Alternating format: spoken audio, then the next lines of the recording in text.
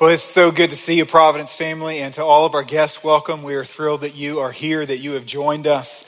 About 10 years ago, I was at home, and I was all alone, and I thought I should watch the evening news. And that experience is very much like what would take place if I watched last night, or even, well, really any night, almost any morning.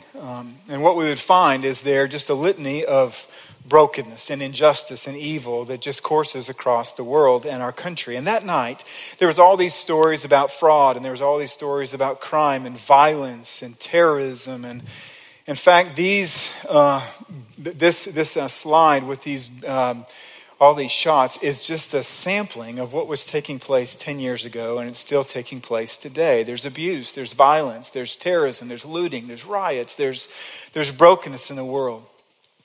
And as I was watching this, for some reason that night, it became so memorable. And it's because instead of the stories becoming the story that I remembered that night, it was the broadcasters, it was these reporters and how they reported it that to me became the story. And for the first time in my life, I could remember my eyes being opened to the fact that they're able to relay this information without a trace of sympathy or shock. At the end of 30 minutes or an hour of just relaying the brokenness that literally is laced throughout the entire country, there's no mention of, you know what we should do right now is we should all get on our hands and knees and let's pray to God for help. And yet that should be the response of every believer whenever we watch the news, is because you just have been confronted with the reality of the world. And that night, not only was it the brokenness in the world, but it was our response as human beings to that brokenness, to where it was almost acceptable. It was explainable. It happens all the time. And so this is simply how we respond to things. We just go about living in a world of injustice without concern about praying to God who has the power to fix such things. And I remember that night I took that power wand, and I threw it into the couch sitting next to me, and I just began to pray. And my prayer was very similar to what we're going to read here. And I just said, God, how can you allow this to take place? What are you doing? Why is this taking place? What is the solution? What's going to take place now in the world in order to right all of this wrong? And it's interesting that this was a time in my life 10 years ago that God opened up his word to me in Habakkuk. And so if you brought a Bible, if you want to turn there, there's a lot of us in the room who've never been asked to turn to Habakkuk, okay? And so it may take you a little bit of time. At the very front of your Bible, you're going to find a brief list of all the books and the page in your Bible where they start. You can head there if you need some help. It's not the easiest book in the Bible to find, and this is really sad. It's sad that we're not so familiar with its contents, and the reason is because every single day we echo his sentiments, his thoughts, and his prayers. What we find in this amazing little book is a real prophet. A prophet who takes with absolute honesty his concerns to God. And he says, this is what I see in the world. This is the evil and injustice that I see in the world. And what puzzles me is not that there's brokenness in the world because I'm broken. What puzzles me is your allowance of this brokenness and injustice and evil in the world. It's penetrating, it's honest. And what we're going to find over this month is that the applications are absolutely contemporary 2,500 years later. And what's stunning about the book and why we need to look at it so carefully is not simply because we find a man in history who talks to God like we talk to God or wish we could, but we find God answering the prophet Habakkuk with similar honesty. And he would speak these things to us. You see, Romans chapter 15, verse 4, it says, whatever was written in former days was written for our instruction, yours, mine, that through endurance and through the encouragement of the scriptures, we might have hope. That means that Habakkuk was recorded and preserved for 2,500 years, and it sits in your lap because God wants to encourage you with the things that are similar about his day and our day. Our uncertainties and our frailties, our angst and anxieties. It's all there for us. So let me pray for us as we get started. Father in heaven, we come to you. We thank you for raising up Habakkuk. We thank you, God, for inclining his heart to write down his thoughts, even his private prayers to you. And thank you by your Spirit that you have preserved it through the generations so that we have a copy. We thank you, Father, for how gritty it actually is. We thank you that it shows us how you respond to real people just like us. So would you gift us the amazing ability to believe what we read, the courage to apply it to our life, the humility to apply it with meekness. Would you, God, correct our way wherever we are off? We look to you in faith now, and we pray this in Jesus' name. Amen. Well, in my Bible, this starts on page 876, and the only way for us to really appreciate what he's about to say is to understand what he has said now for 876 pages. So let me give you a really brief macro level of what comes before this, okay? The Bible begins that God creates. He creates the world and he creates man and woman in his image for us to have a relationship with him. And the man and woman sin against God. They break fellowship with God. They separate from him. They sever that relationship because they chose to believe that they had a better path and a better plan than God. It was a tremendous insult to the creator of the universe, who emphasizes his generosity to us for the first 2.5 chapters. And instead of crushing us for our rebellion, God made a promise to rescue us and to reconcile us to him. A few pages later, he comes to a man who's living in the city of Ur, who's bowing down to rocks. He has the inclination because he's created in the image of God to worship, but he doesn't know who to worship because he doesn't know who God. And so he looks around and Ur is just full of rocks. And so he says, I'll pray to one of these. And so he's bowing down to idols and rocks. And God comes to Abram and he says, get up. I want you to leave. I want you to leave this place. I'm going to bless you. I'm going to make you into a great nation. And from that nation, from that people, you have no descendants right now. You have no children right now. You have a wife and you're older. You're 75 years old, but from you, from your descendants, we're going to raise up a nation called Israel. And from that nation will come the rescuer who's going to bring people back into a right relationship with God. It's a remarkable thing that this people was built to be a holy people. They were supposed to be different. God gave them a law. He gave them festivals, feasts. He gave them a Sabbath day of rest that was supposed to separate them, to make them look different from other people, so other people will go, why are you so different? Why do you look so rested? But Israel was a moral train wreck. They gave themselves over to rebellion and idolatry and immorality to where even after God revealed himself to them, they began to bow down once again to stones, thinking this is God because they turned their back on the one true God. They said, we want to be like all the other nations. We want a king. God says, I'm your king. And they said, not good enough. We want a human king so that we're like all the rest. And God says, I relent. He gives them Saul, who's a disaster. Next came David, a little bit better. He has some significant character flaws, but he at least loved God. And so God gave him several promises that actually relate to the coming rescuer. It's amazing mercy. He dies and Solomon, his son, becomes king. He starts well and he ends really, really poor. His sons come and they can't figure out how to get along, so they divide the one country into 2 countries, the north and the south. And the north, it simply doesn't last that long. The south lasts a little bit longer. It's Judah, and that's where Habakkuk is a prophet.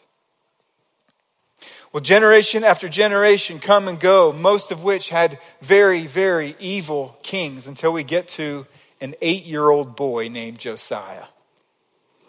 8 years old. He's still wearing PJs and playing with his Moses action figure, right? An 8-year-old is the king of God's people on the earth. But he has a heart for God. God gives him this amazing inclination to look to him and says there's something about God. 8 years pass, and he says, you know what we need to do? We need to reopen the temple. We need to clean things up a little bit, and we need to start worshiping God. So they open up the temple, they start cleaning it, and they find a copy of God's word. They didn't have one. No one was reading it. He hears it. He begins to weep. He says the people have to hear this, and suddenly there is a national revival. Imagine every sphere of our culture in America, from government to education to the arts to entertainment to the marketplace, all at the same time bowing down and saying, we must repent of our sin and we must look to God. Can you imagine? Habakkuk saw that happen. As a prophet, he had been praying for this, and now all of a sudden he sees it happening with his own eyes. God has done this. It's created this expectation that things are finally going to get better in the world. At this time, there's 3 superpowers in the world. There's Assyria, and they're the king of the hill. There's Egypt, they're on their way down. And there's Babylon, or the Chaldeans, we're going to read about here, and they're on their way up. Judah wasn't one of the 3. Judah was more like Rhode Island, okay? It was sort of small, nothing against those of you who are from Rhode Island, right? But you're not the most threatening place in the whole world, you know? Little Rhode Island. Well, Pharaoh one day writes a letter to King Josiah, and he says, I want to take my army through your country, and we're going to go up to Assyria. We're not even told why he wanted to do that. And Josiah refused because nobody's going to tell Rhode Island what to do. And so they go to war.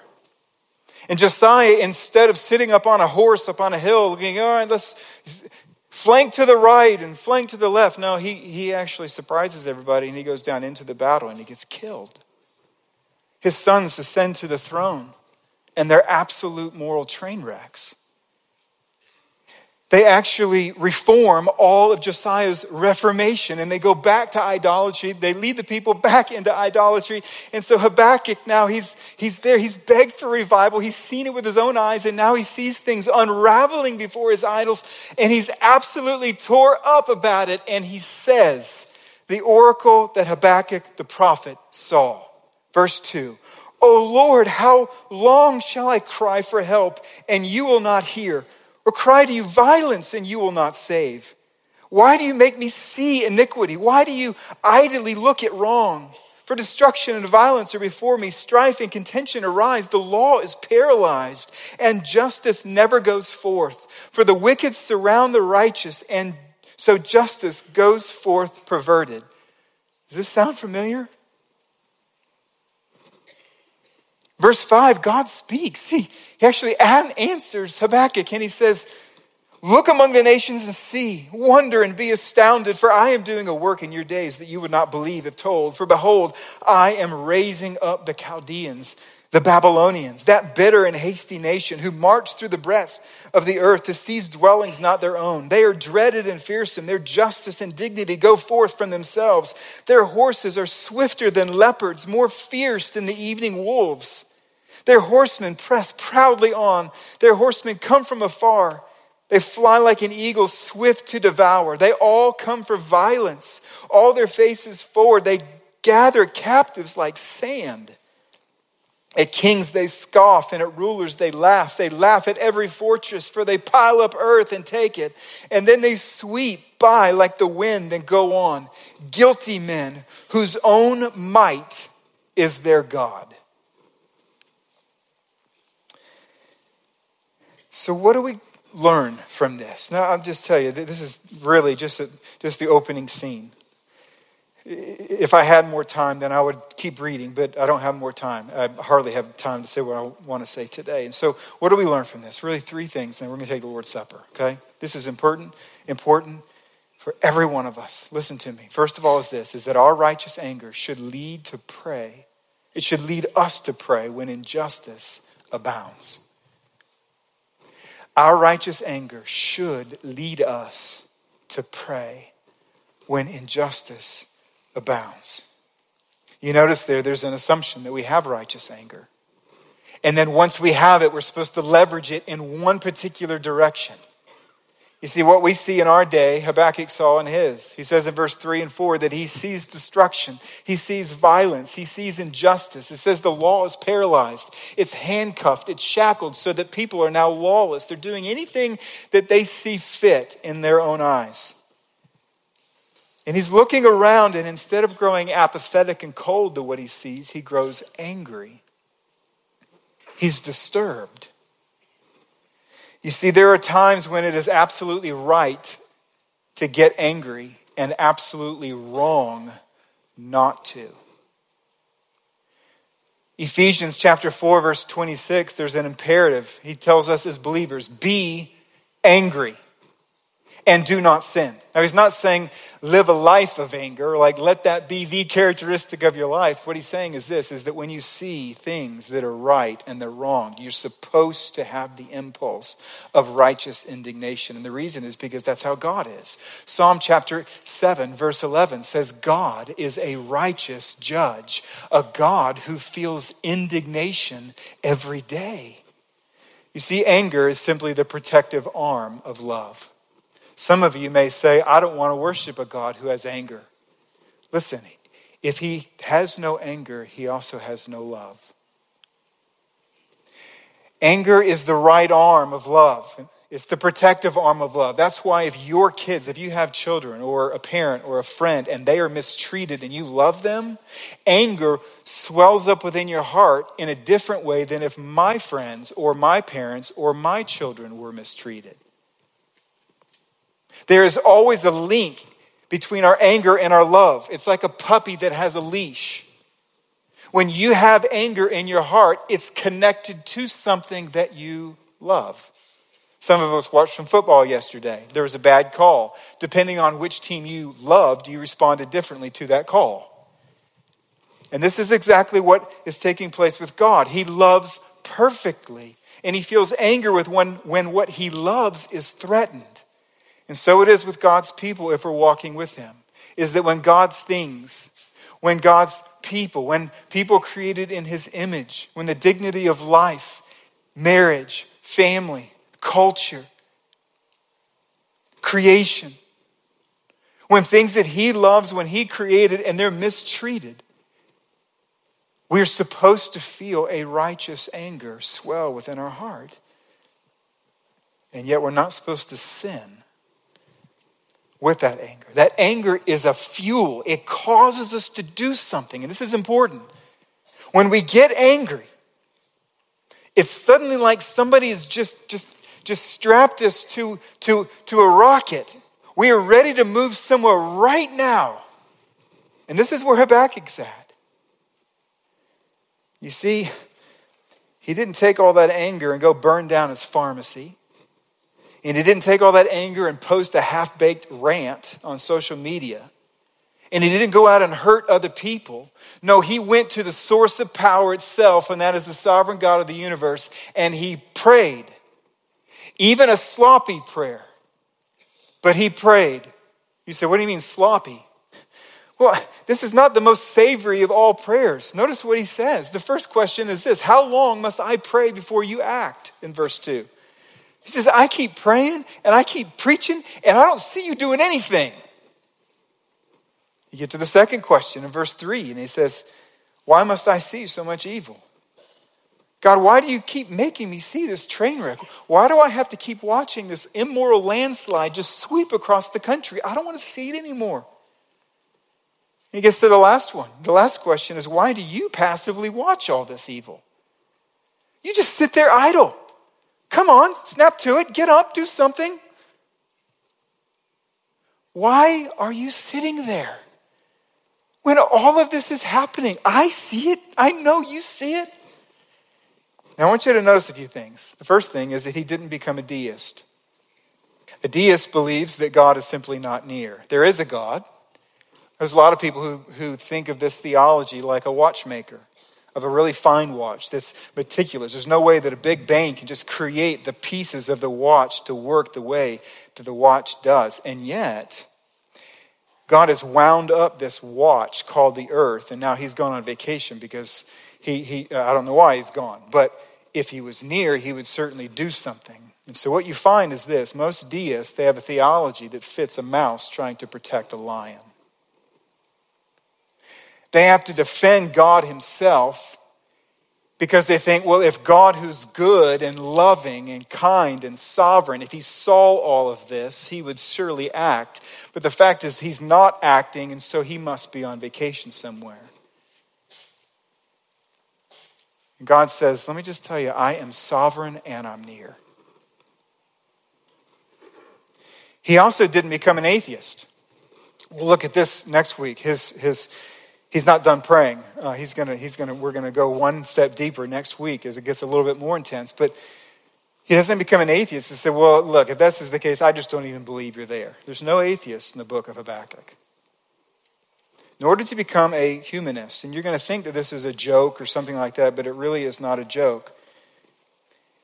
A humanist is someone that says, I'm the solution. He didn't make t-shirts. This is not a joke, so don't laugh, okay? He didn't make t-shirts that says, let's make Israel great again. We can fix this thing. God's not here. We have the power. Let's organize. Let's do this. And let's be as rude and mean as possible so long as we get to the best end. That's not what he did. What did he do? He took his prayer, his unrefined, righteous indignation, and he says, God, I'm coming to you. And it's not refined, it's not well put together, it's not well constructed. I'm just going to drop it all. This is everything that it's just going to spew out. But I'm coming to you. You see, he believed that God was good and personal and holy and just and sovereign and near. And he believed that God would hear. And so the first thing we learn is that our righteous anger should lead us to pray when injustice abounds. The second thing is this, is that our loving God hears our prayers when we are unbound. Now, we don't have a verse about this, but we do have verse 5 where he responds. And so we know that he's hearing because he's responding to the prophet Habakkuk. God heard his prayer even though it was unsavory. And some of you go, well, sure, he's Habakkuk. He's got a book of the Bible in his own name. He's a prophet of God. Of course God hears him, but he doesn't hear me. My name is Bill, or my name is Sally. I pray and it goes nowhere, and that's simply not the case. What we find within Scripture is tons of examples. Let me give you one, that God hears your prayer. You remember I said about God came to Abraham. His name is Abraham. And he said, look, I'm going to bless you. You're going to have a son. He's 75 years old. He waits 11 years. There's still no son. He has a birthday. And so his wife, Sarah, comes. I don't know how we're going to do this, but happy birthday. Here's my servant, Hagar. Why don't you sleep with her, have a baby, and let's work it out this way. Now, there's a whole lot of details about that situation, and I'm not even going to go in because I don't understand. But what I do know is Abraham goes, sounds like a plan. She gets pregnant. They have a son, Ishmael. God comes and he goes, great plan, just not mine. That's your solution, but that's not my solution. You will still have a son. And I'm going to orchestrate things so that you can receive none of the glory and I will receive all of the glory. So he waits until he's 99 years old. Romans 4 says his body is as good as dead. And he goes, and now's the time. Sarah gets pregnant. They have a son. His name is Isaac. And Isaac and Ishmael become rivals. They still are to this day. Sarah gets jealous. Says, wait, there's only one person around here and there's only one son of the promise. And so Abraham wants you to kick him out. So he gives them an Nalgene of some water and some bread and says, you're out of here. Kicks him out into the desert. There's a death sentence. So Hagar takes a child, Ishmael, not the son of the promise, but still important because he's an image bearer of God. Don't ever forget that. And this is what the Bible says. When the water in the skin was gone, she put the child under one of the bushes. And she went and sat down opposite him a good way off. Hungry kids scream like crazy. She couldn't take it anymore. And so she just puts him under a bush and says, I got to go over here. She lifted up her voice and wept, and God heard. Two people weeping in the middle of nowhere, and God heard them. See, the Bible characters are there to show us how God operates. And This book is so gritty, and it's gritty because God wants you to know that he cares about your gritty life. He hears your gritty prayers, and he responds in his perfect time. He hears when we are unbound. And the third thing we learn here is that our sovereign God orchestrates the world to accomplish his will. God comes to Habakkuk, and what he says actually unnerves Habakkuk even more. He says, oh, you think I'm idle? Oh, I'm not idle. I'm doing something. And I'm going to tell you what it is. But it's so amazing and it's so perplexing to you that you're not even going to be able to believe it or understand it. This is what I'm doing. I, with my right arm, am raising up the Chaldeans, the Babylonians. And they're swift, and they're proud, and they're fierce, and they're bloodthirsty, and they worship their own might. We're going to look next week that Habakkuk goes, nah, that's not a good plan. See, he comes to God and he says, I'm fed up with all the evil. And now you're telling me that you're going to sort out our evil by bringing a nation that's more evil than us to conquer and exile us? And God says, yes, that's what I'm going to do. I want you to listen to this very carefully, in particular those who are given to Fox News. Now I watch some Fox News too, okay? It's good to watch all of them just to balance things out. But let me tell you something. This is very important you understand this. God is not trying to create heaven on earth. He is trying to rescue people from earth. When you freak out on Tuesday and you feel whatever righteous anger you have, you take that anger to the creator of the universe, and he's going to take you and he's going to say, now, this is what I'm doing in the world. This is part of my sovereign plan in the world. What is his mission? Well, he tells us in Habakkuk 2:14, he says that the earth will be filled with the knowledge of the glory of the Lord as the waters covers the sea. God wants this glory of Jesus Christ to be known from sea to sea, and everything is at his disposal to do so. Daniel chapter 2, he says this, I raise kings up and I take kings down. Now I want you to think about what we now know that Habakkuk didn't know now that we're 2,500 years later. Babylon was raised up. They did come in to Israel. They conquered them, exiled them, and the Jews who were called to be missionaries on the earth to display his glory, who were all huddled around their special land, not telling anyone about God, they're dispersed throughout the empire. And you know what they did when they got there? They built synagogues, places where they could worship. And then there was all these God-fearing Gentiles who are like, hey, what's that thing? That's a synagogue. Well, what do you teach? And they become more sensitive to some of the realities that there is a creator. We're not just worshiping rocks. And you know what happened then? The Greeks, so God took down the Babylonians and he raised up the Greeks. What did the Greeks do? They globalized language. They said, you know what we're going to do? We're going to all learn Greek. So when somebody writes a book, say in Greek, everyone will be able to read it.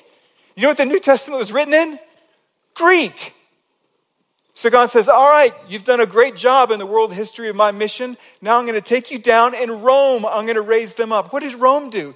Conquered the whole world and then built all these amazing roads that went to all the towns and all the villages, so that when Jesus Christ came from heaven to earth and he died on a cross, he was buried in a grave, he rose from the dead, and he tells his disciples, if you believe in me, I will forgive you of your sin. Now go tell the world this news. There were people dispersed all around the empire that once they got there, because the roads were so good, they all spoke the same language in Greek that they could get to these people, and all these God-fearing Gentiles. This is what we find within history and in Acts. It wasn't the Jews and it wasn't the secular Gentiles. It was the God-fearing Gentiles that lived near the synagogues that were the first to be responsive to the gospel, and they then took it farther and on all these roads. So here's what God's doing. He's saying, look, I have a plan. And my plan is not to make your country so great. It's to use everything at my disposal to glorify my son. And I'll raise some up And they're going to teach everybody a language. I'm going to raise another one up, and they're going to make some really cool roads. And it's because of God's sovereign plan that the gospel went so fast and so far when he rose from the dead. He's sovereign. Providence, we are not deists. In all the pain and all the injustice, we believe he's here. And he's still working in the midst of all of it. So what do we do with this? The first thing, application is this, is let's examine the source and solutions of our anger. I know that when we look at things and they're all broken, we get angry, we feel like our anger is so important, but you need to remember that your anger is only the symptom, it's not the source. And a wise believer will understand, they'll ask these questions. Why am I angry? What is the big thing that I'm defending right now? Am I angry because God is violated or because my selfishness is violated? When you are angry, figure out why.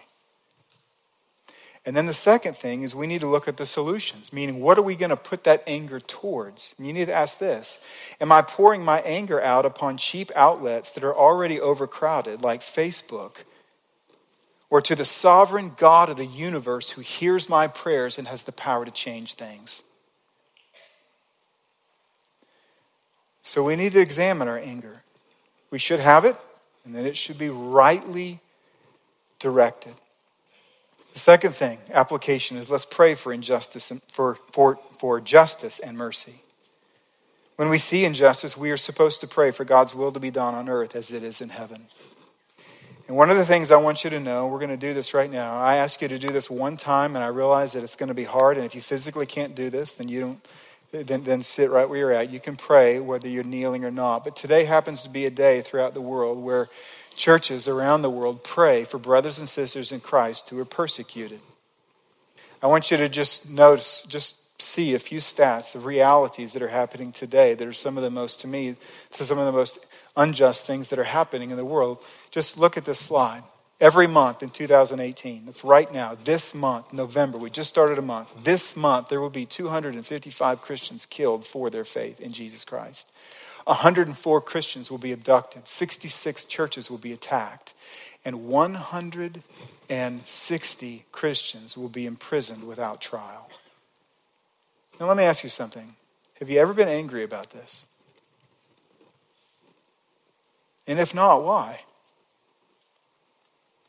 Where is the righteous indignation within the family of God that other members of the family can be treated like this and we don't respond? No.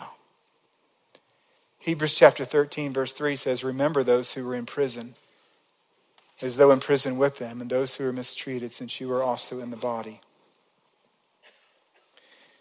So the next slide I want to show you is 20. This is from Open Doors. You can go to opendoors.com and you can find the 20 most persecuted countries in the world if you are a believer. And this is what I want you to do right now. I want you to just identify one of them. Nearly everyone's going to look at North Korea because they're the first one, okay? But let's try to spread it out a little bit. Just randomly choose one. This is what I want you to do right now, okay? If physically able, I want to ask you to get on your knees on behalf of our brothers and sisters in Christ. And I want you to pray for those believers in that country right now who are in prison or family members who have lost a loved one because of their faith in Jesus Christ. So let's pray together. Father in heaven, as a church family, we bow our hearts to you. We do thank you for the freedoms that we enjoy. And yet it breaks our heart that many of our brothers and sisters in our own family will lose freedoms, liberties, possessions, family members, and some even their own life. Singing and declaring the very things that we sing and declare and believe. And so we ask, God, that you would be merciful to them. Would you help them to endure? Would you give them grace upon grace? Would you strengthen their hands? Would you comfort those who are bereaved? Would you keep warm those whose roof or coat has been taken from them? Would you be gracious to them? Would you make your face to shine upon them? We pray, Father, that you would help them to endure, that you would give them courage. I pray even now, Lord, for the churches in these countries as they are perhaps gathered in basements or in caves or under trees, in homes. Maybe some not able to sing out loud for fear of being arrested. I pray, Father, that you would bless them with your presence. Give them strength and endurance in their faith in Jesus Christ. We thank you for the privilege to remember them today. And we pray, Lord, that them, as well as all the other injustices in the world, we bring our concern to you. We know you have the power, and we ask, God, that you would act, that you would do a miracle and bring blessing out of such burden. We know you can do it because of Jesus, and we pray it in his name. Amen.